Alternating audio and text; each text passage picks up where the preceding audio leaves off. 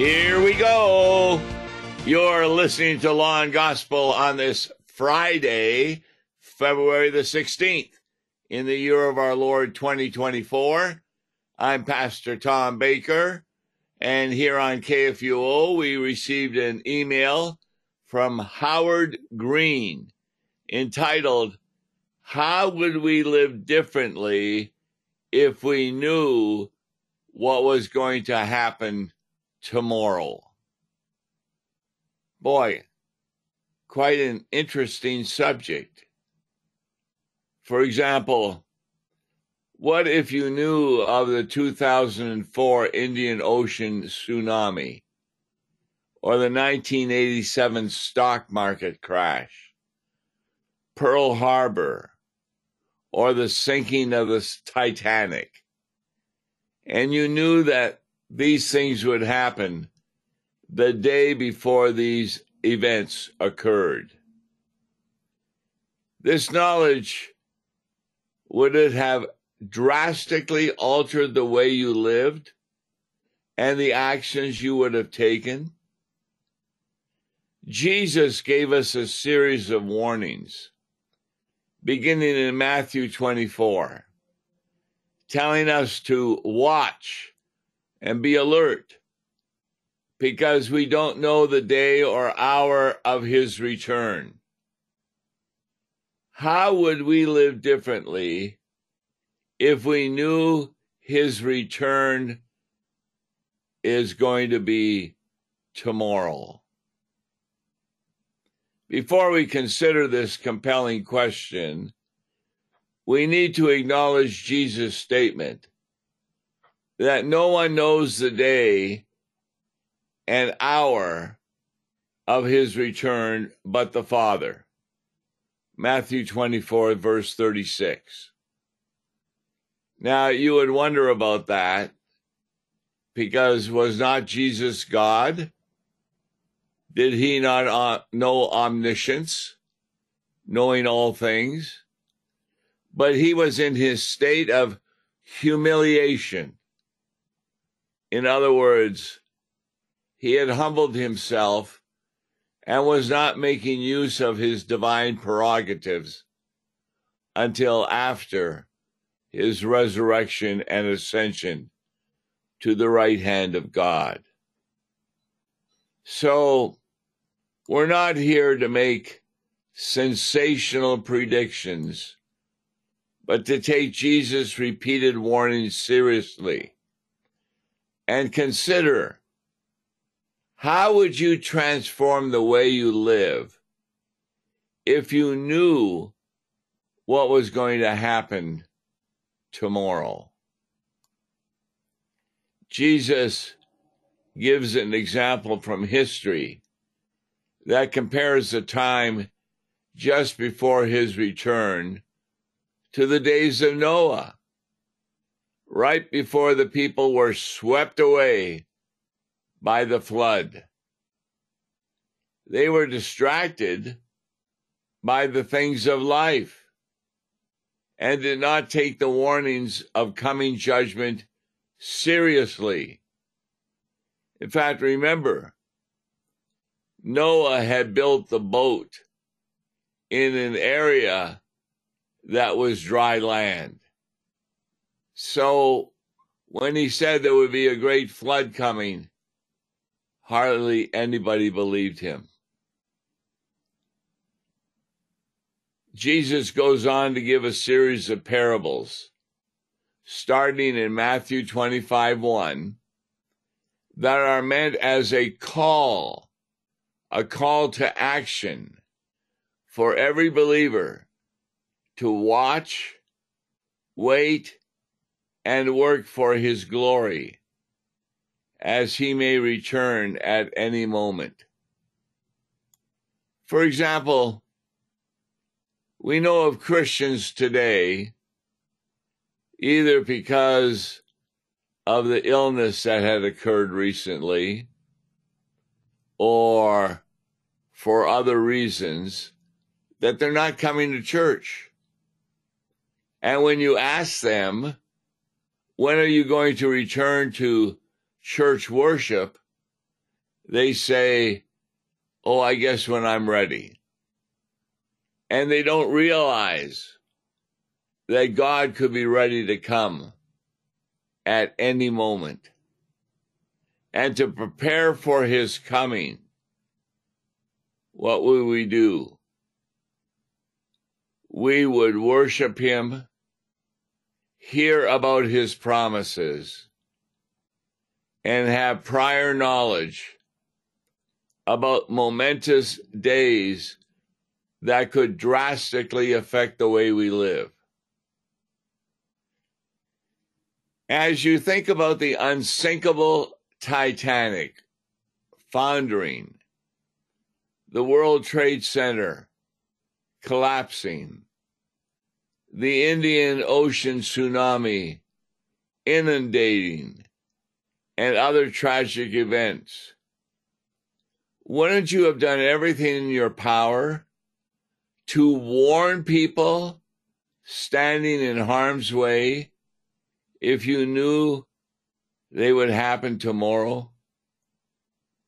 Of course, that's what many weather reporters attempt to do. They try and figure out, boy, we're going to have maybe 8 to 12 inches of snow, or high winds, or a tornado, or a hurricane, and they would warn people so they could go out and maybe buy shovels or protect their windows with wooden pieces of plank, etc. But when it comes to the last day, there is no specific warning ahead of time. There are not things happening that would move us to say, well, I believe that Judgment Day could come tomorrow. But the fact is that it could come tomorrow. We are to be compelled by love and mercy to bring the hope of the gospel to others. There are a lot of people who are even Christian and worry about the last day because they're under the opinion of the world that they go to heaven on the basis of their good works.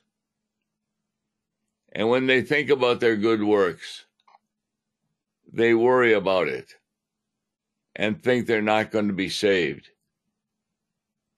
Considering the weight and urgency of Jesus' warnings to be ready, alert, and awake, it should compel us to live radically different lives than does the world.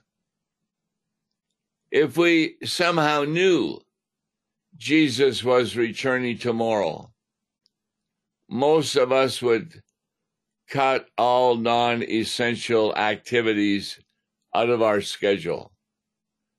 We wouldn't squander another moment on entertainment or endless scrolling on our phones or our computers. Being a wise steward and investing is prudent and biblical, but we wouldn't lay up treasure on this earth or obsess over our financial portfolios or a comfortable retirement. Now, it's not that we shouldn't prepare for those things here on earth. We should not obsess over it. We shouldn't lose sleepless nights wondering and worrying, are we going to be ready? Because God has promised that those who believe in Jesus Christ as their Savior and live a life of sanctification need not worry about the future. living a life of sanctification needs to be prepared for Jesus' coming. Perhaps we will take up the cross. We will deny ourselves, and we may lose our lives for his sake. Those would be the obvious responses if we knew Jesus was coming back tomorrow. Matthew 16:24-28. We wouldn't care as much about hobbies, vacations, second homes, our reputations, or the opinions of others, because of the urgency of the hours remaining. We wouldn't spend countless hours on empty religious programs devoid of the Holy Spirit, just talking about doing ministry instead of truly ministering to people. We do exactly what Jesus said and go into the world to inform them of the gospel. That's the good news of salvation. Here's a question. If you knew someone was in immediate danger, would you not risk everything to help them? I'm thinking about scenarios like people being caught in a rip torrent and current of water, or a house fire, or a car accident. I mean, how many of us, when we see those things, will stop and try and save those people? There's an overwhelming majority of us would do whatever it takes to rescue people in those situations. If you are a Christian, this is exactly the eternal danger most people are in right now. If Jesus came back tomorrow, judgment would fall, and many souls would be lost forever because they're impatient with the time that Jesus is coming back, and they are not doing that which should be done in order to share the message of the gospel. It would be like parents who don't bring their children up in the nurture and admonition of the catechism when they are 3, 4, or 5 years old, because they know that the children will be struck with the catechism in church when they are 7 or 8 years old. No, don't wait. Begin instruction with your children as soon as possible, as soon as they're able to hear about Jesus. Begin every meal with prayer to Jesus, even if it is only as we did, "Thank you, Jesus, for this food." If Jesus came back tomorrow, judgment would fall on many who think that they can take the time to get involved in the spiritual teachings of the Holy Christian Church, and they instead work long hours in trying to do good works, because that's what the world says will save you. And that is false teaching. Let's live like Jesus might return at any moment, and do everything we can to snatch people out of the fires of hell. Let's live with a biblical sense of urgency, discerning the signs everywhere that Jesus could come at any time. I know some people who are hearing this don't follow Jesus. The same question is asked Christian, can be applied to you. How would you live differently if you knew Jesus was coming back tomorrow? Would you cry out for mercy? Ask for his forgiveness? Repent for a life lived in selfish pursuits and sin? Friends, consider the shortness and fragility of life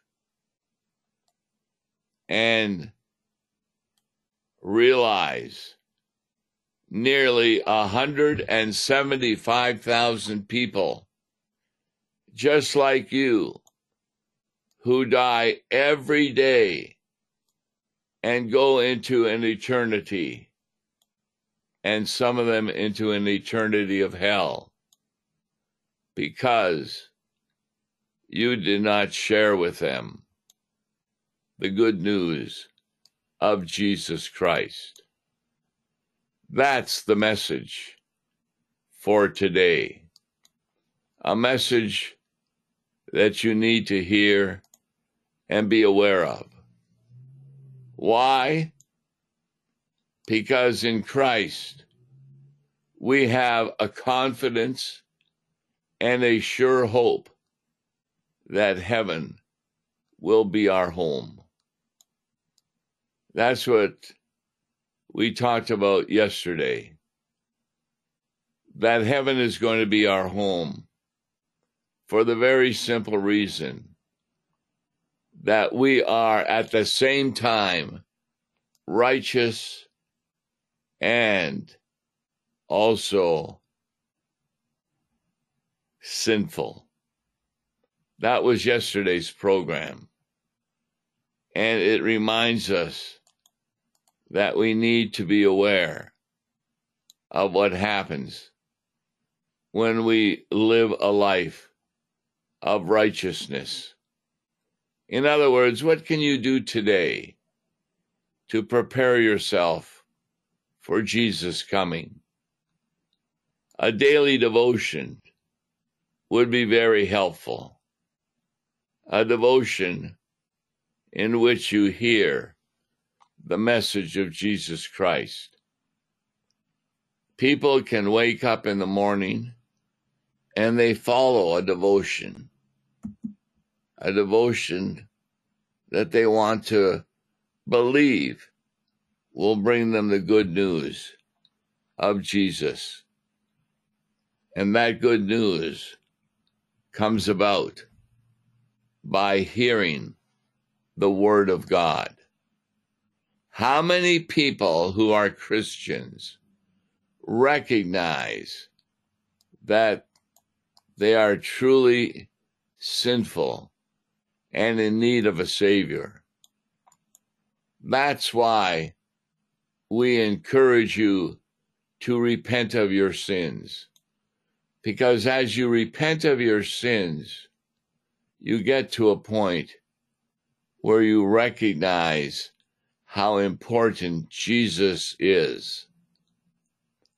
Jesus is really important to forgive your sins and to bring you the consolation of heaven as your home all the time. That's the good news. So, have prayers when you go to sleep at night. It can be a prayer Jesus loves me, this I know, for the Bible tells me so.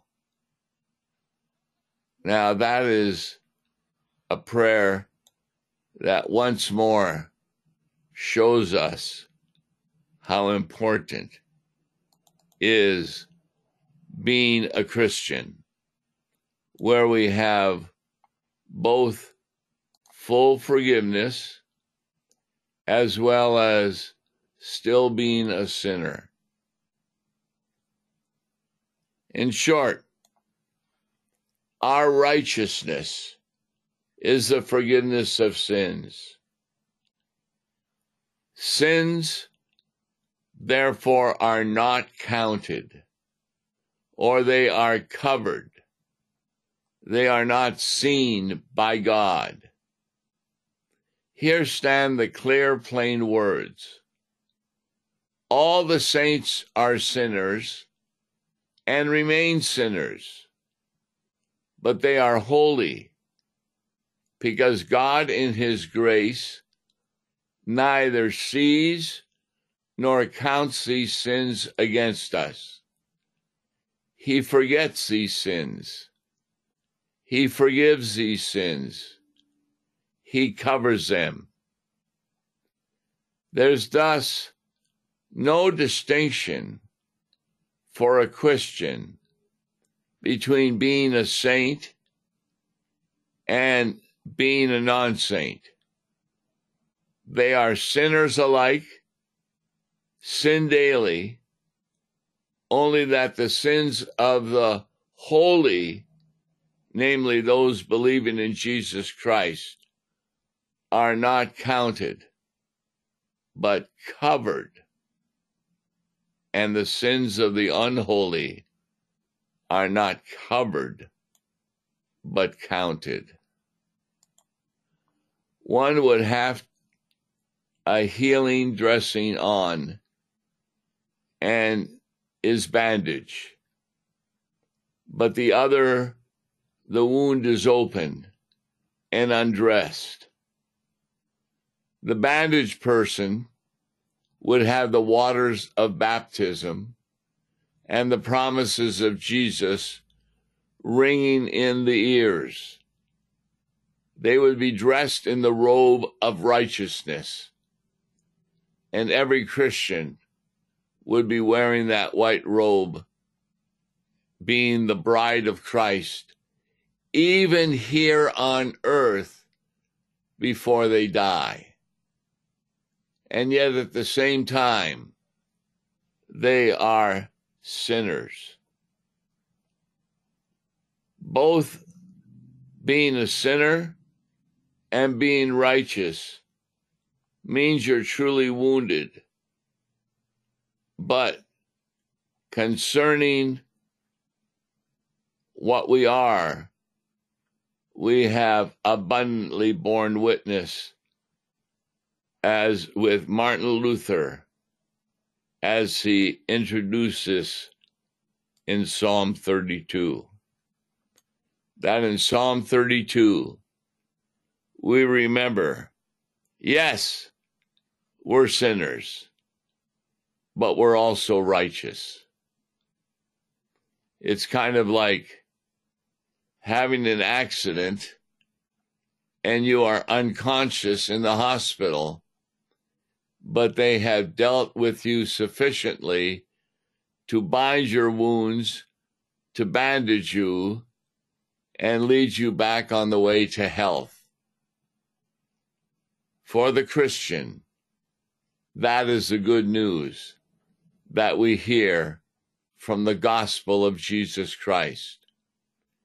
We do not need to put on our own bandages, thinking that good works are going to solve our problem. Because good works, properly done by the Holy Spirit motivating us, are done by every Christian as part of the life of sanctification.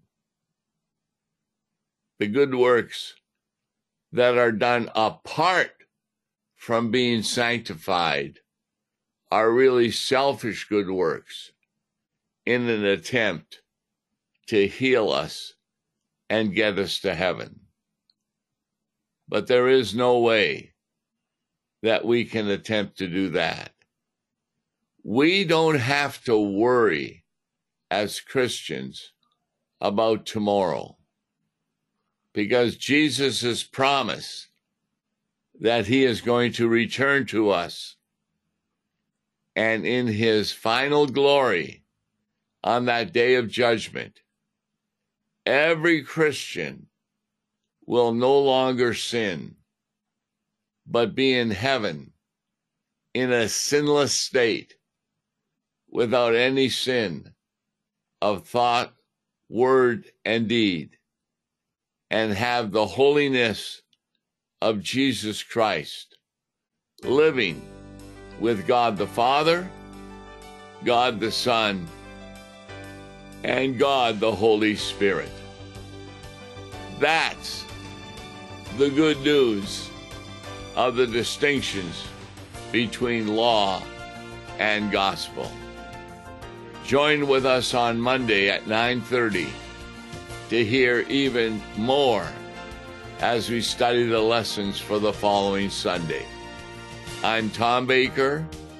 God bless you. Listen to Law and Gospel each weekday morning at 9:30 on KFUO.